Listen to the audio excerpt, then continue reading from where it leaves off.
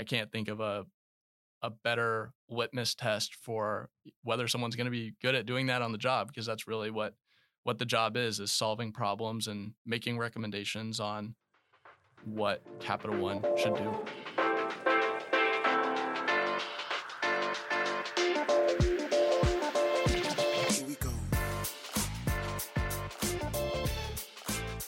The University of Alabama's Culverhouse College of Business, it's Bama Means Business, a podcast that reveals amazing stories from those people who both inspire and make a difference in our community.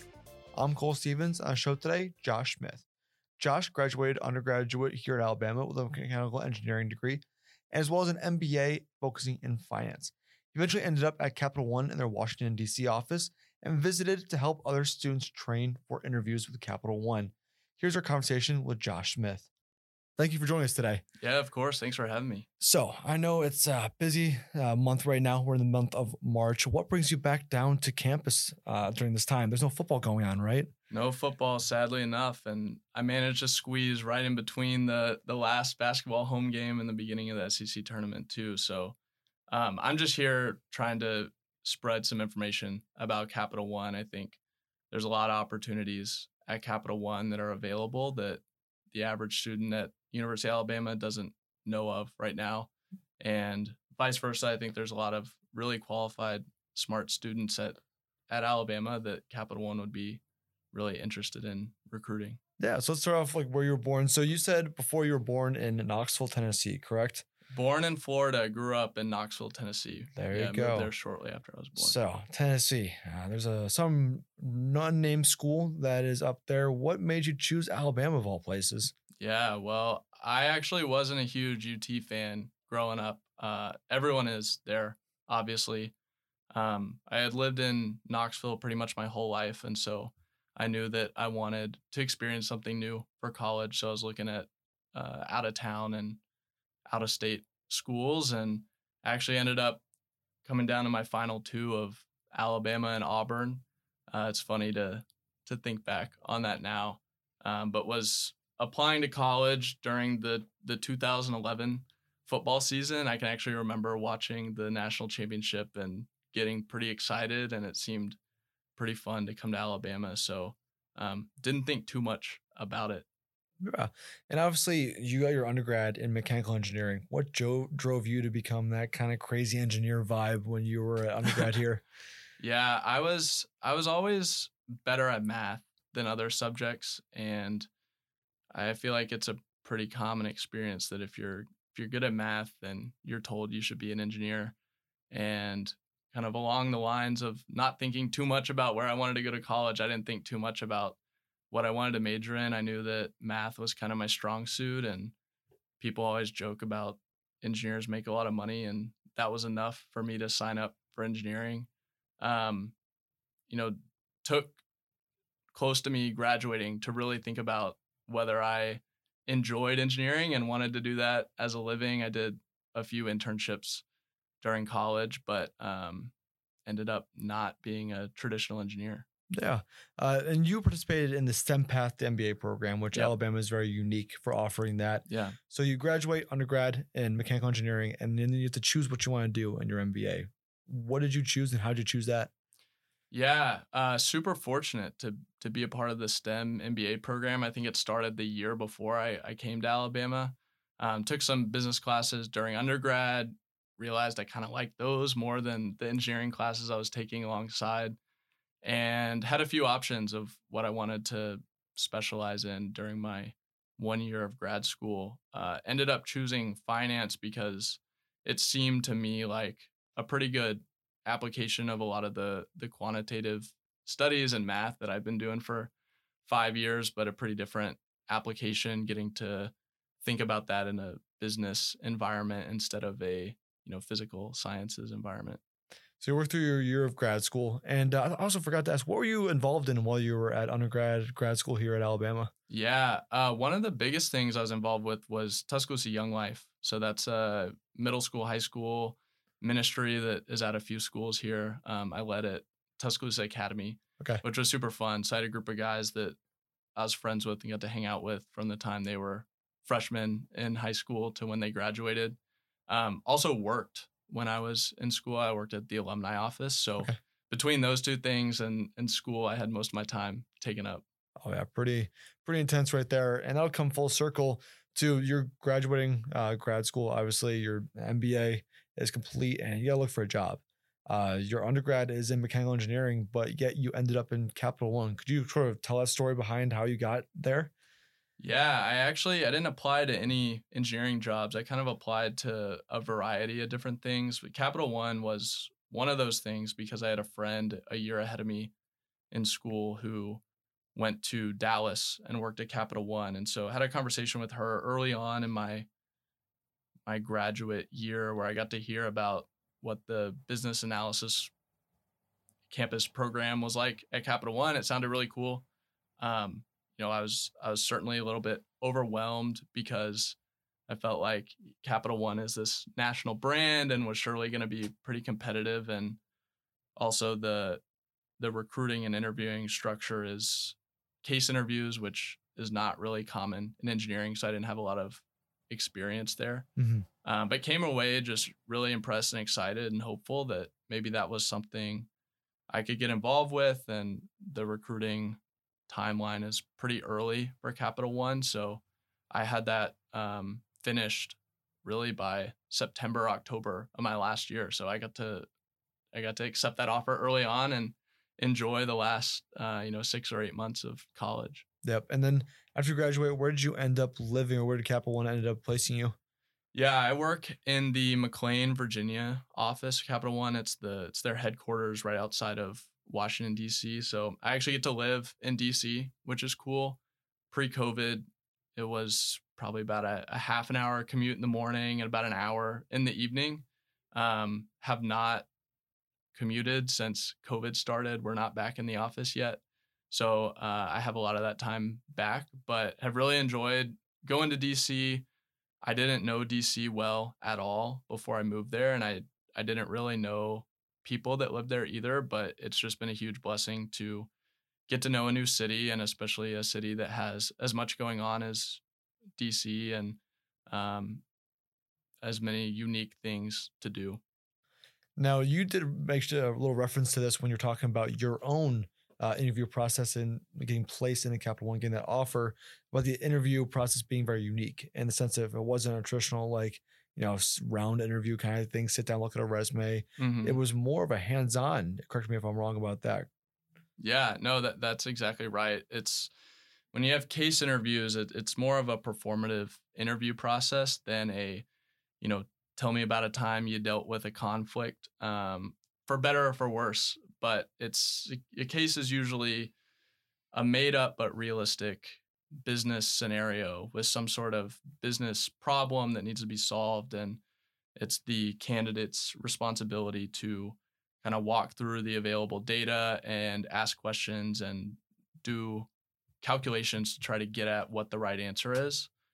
There's not always a right answer, which is part of what makes it interesting, but usually you're delivering some sort of recommendation on what Capital One or what this theoretical company should do in the situation. It's really a good way for an interviewer to feel out, how does this person think about problems? How does this person communicate a story and a recommendation, which I can't think of a better litmus test for whether someone's going to be good at doing that on the job, because that's really what the job is solving problems and making recommendations on what Capital One should do. Now, you're talking about your own process. Obviously, you spent 2-year rotations. So you spent a year in each position. That would be an analyst. And what was the other one? Yeah, so the program is called the Analyst Development Program. It's one of Capital One's many campus hiring programs, but it essentially set me up in a role where I knew ahead of time that I was going to be placed in a role for a year, and then after a year, rotate to another role for a year. At the end of year 2, you kind of have the option to stay on that second role or go find something else within Capital One. But really cool program because it allows you to see, in my case, it was 2 very different roles, and I got a sense for what I liked and what I didn't like without having to be locked in to a role for a long time.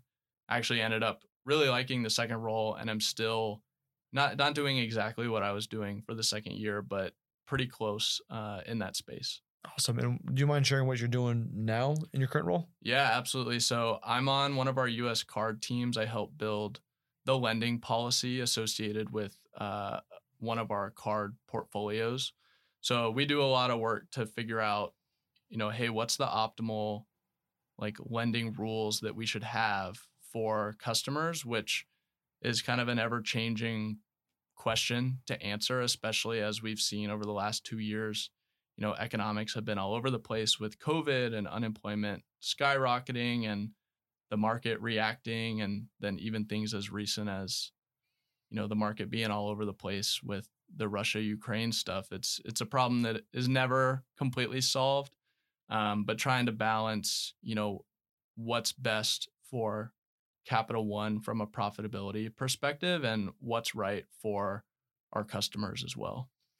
Now, coming back to campus, obviously, like you said, you're sort of in the middle of dead season for Alabama, not crazy amount of activities going on, and you're working virtually right now, which I think allows you to travel a little bit more, a little more freedom of travel. Definitely.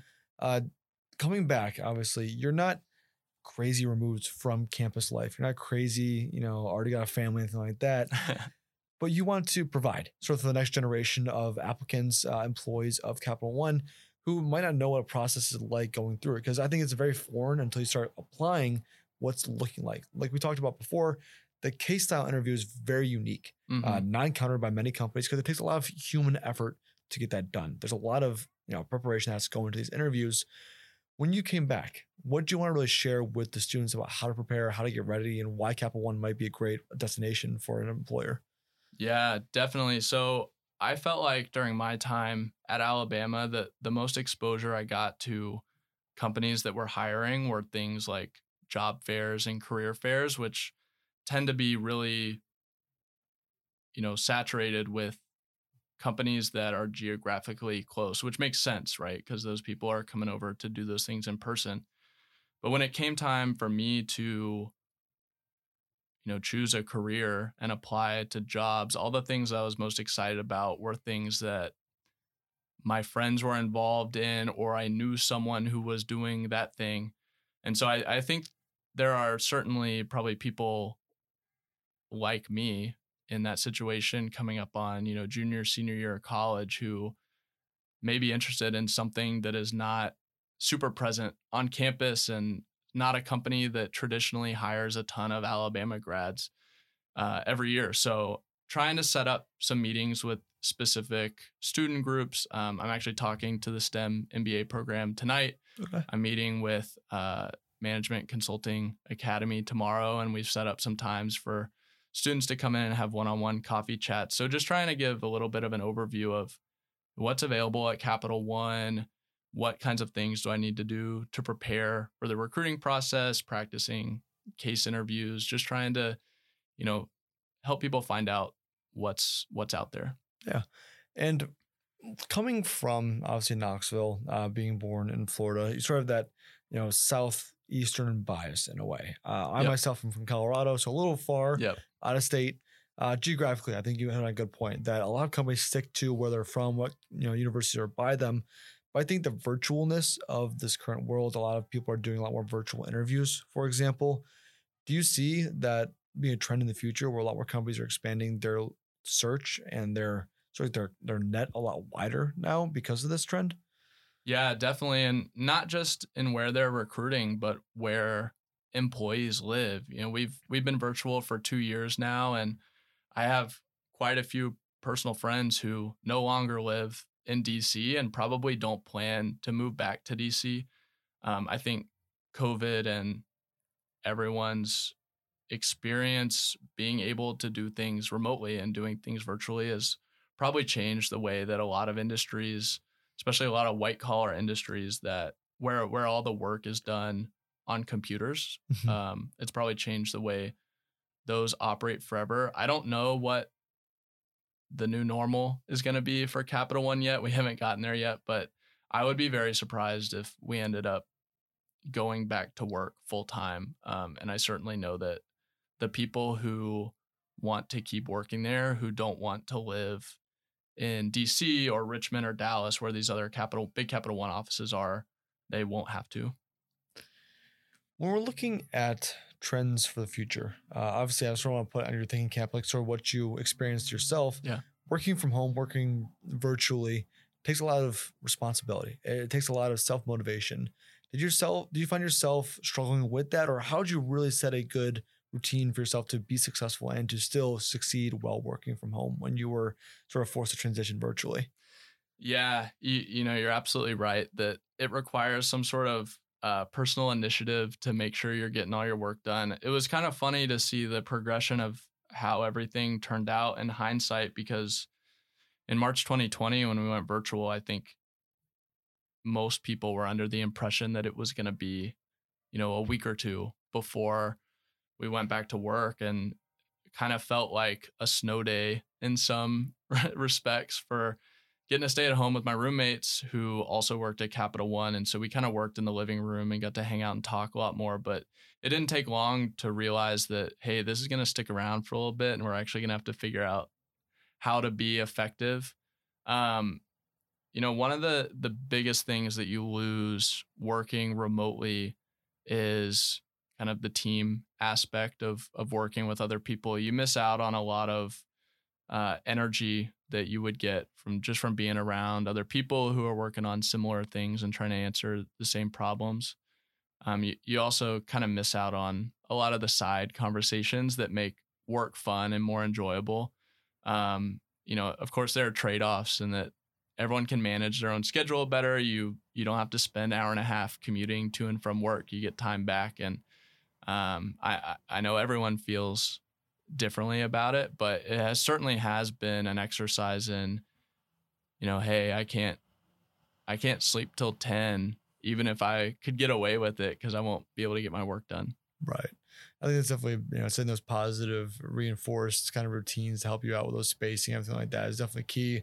Like time management is probably one of the biggest skills you learn in college, at least for myself, coming from high school, where it's like, hey, I gotta get up this time, you got school for like 7 hours. Then in college, where it's more like, hey, you got a class for an hour here, hour there. Like, what are you gonna do in between? You can either study or you can go sleep. You should probably study, but sleep sounds really important right now. Yep. Looking back at your own time in college, obviously everyone has specific memories that they really look back and smile upon. Are there any ones that really stick out to you while you were here as a student? Yeah, there are a lot of them. I think the feeling that I miss most about college is just having all your friends in one place with relatively flexible schedules. Because like you said, you have class that you usually go to, but outside of that, people kind of have total freedom over how they spend their time. And so I miss being able to have impromptu gatherings with friends where you send out, just a blast about having a fire or something, or getting together at someone's house. The biggest thing though that I miss about Alabama has got to be fall Saturdays. It's just not the same watching games on TV, and I'm thankful that I can watch every single game, but especially living in, the Mid-Atlantic or the Northeast, there are certainly college football fans, but it's not like it is down here. And I miss being able to, wake up and watch game day and head to the quad and hang out and hit a couple tailgates and then go see the game in person. And that's something I get asked about a lot when people find out I went to Alabama. They just want to know, man, what was Saturday like in a football game? And I have a lot of fun telling them. Oh, it's a great experience. Always a share. It's going to stick with you for the rest of your life. Going back, obviously looking back your time, you're only a few years removed from college yourself. Mm-hmm. What advice would you give to someone who's in college right now, who maybe is trying to figure out where they want to go job-wise or career-wise? Yeah, definitely. I think the advice I would give is that, 4 years or 5 years or more than 5 years, in my case of college, feels like a long time, but it's not really. It's going to be over quick. And I think that if you're not pretty intentional about trying new things and not missing opportunities, you can have some regrets when you get out and start working. And so I think the advice I would give is, do everything. Try to do everything. Do well in school. Don't worry about doing perfect in school. Try new things. Do things that you're uncomfortable with. Work on being able to communicate well. That will serve you well no matter what you do as your career Really enjoy, the time you have with friends. And I think I would aim to feel pretty exhausted by the time you get done with college, because, I don't remember the days I stayed in and had a chill day as much as enjoyable as that is. I remember, the times we did something fun, or I went and tried something I'd never done before. Yeah. I think we mentioned this sort of before we were talking and press the record button here.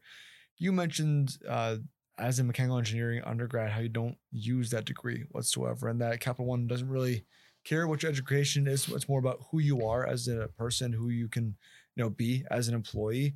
Is there any words of wisdom you might give someone who doesn't think they want to go into the field that they're actually studying? Yeah, you're certainly right that I don't directly use a lot of the specific things that I studied in engineering. I do think I use some of the skills that I built, being able to hold a lot of pieces of a problem in your head and do quantitative things, and be able to structure an issue or a problem in a way that gets you to a solution. And I think that's got to be true for lots of other majors as well. Unless you're a doctor or a nurse, or maybe an engineer is actually an example of this, I would say a lot of people end up doing things that don't require, the formal education that you get with your major. It's more about how do you build, kind of your toolbox of skills. That's Josh Smith with Capital One. And thanks so much for listening to the show today. If you're not a subscriber, do subscribe to our podcast wherever you get yours.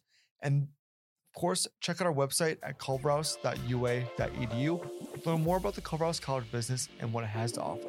And as always, roll Tide.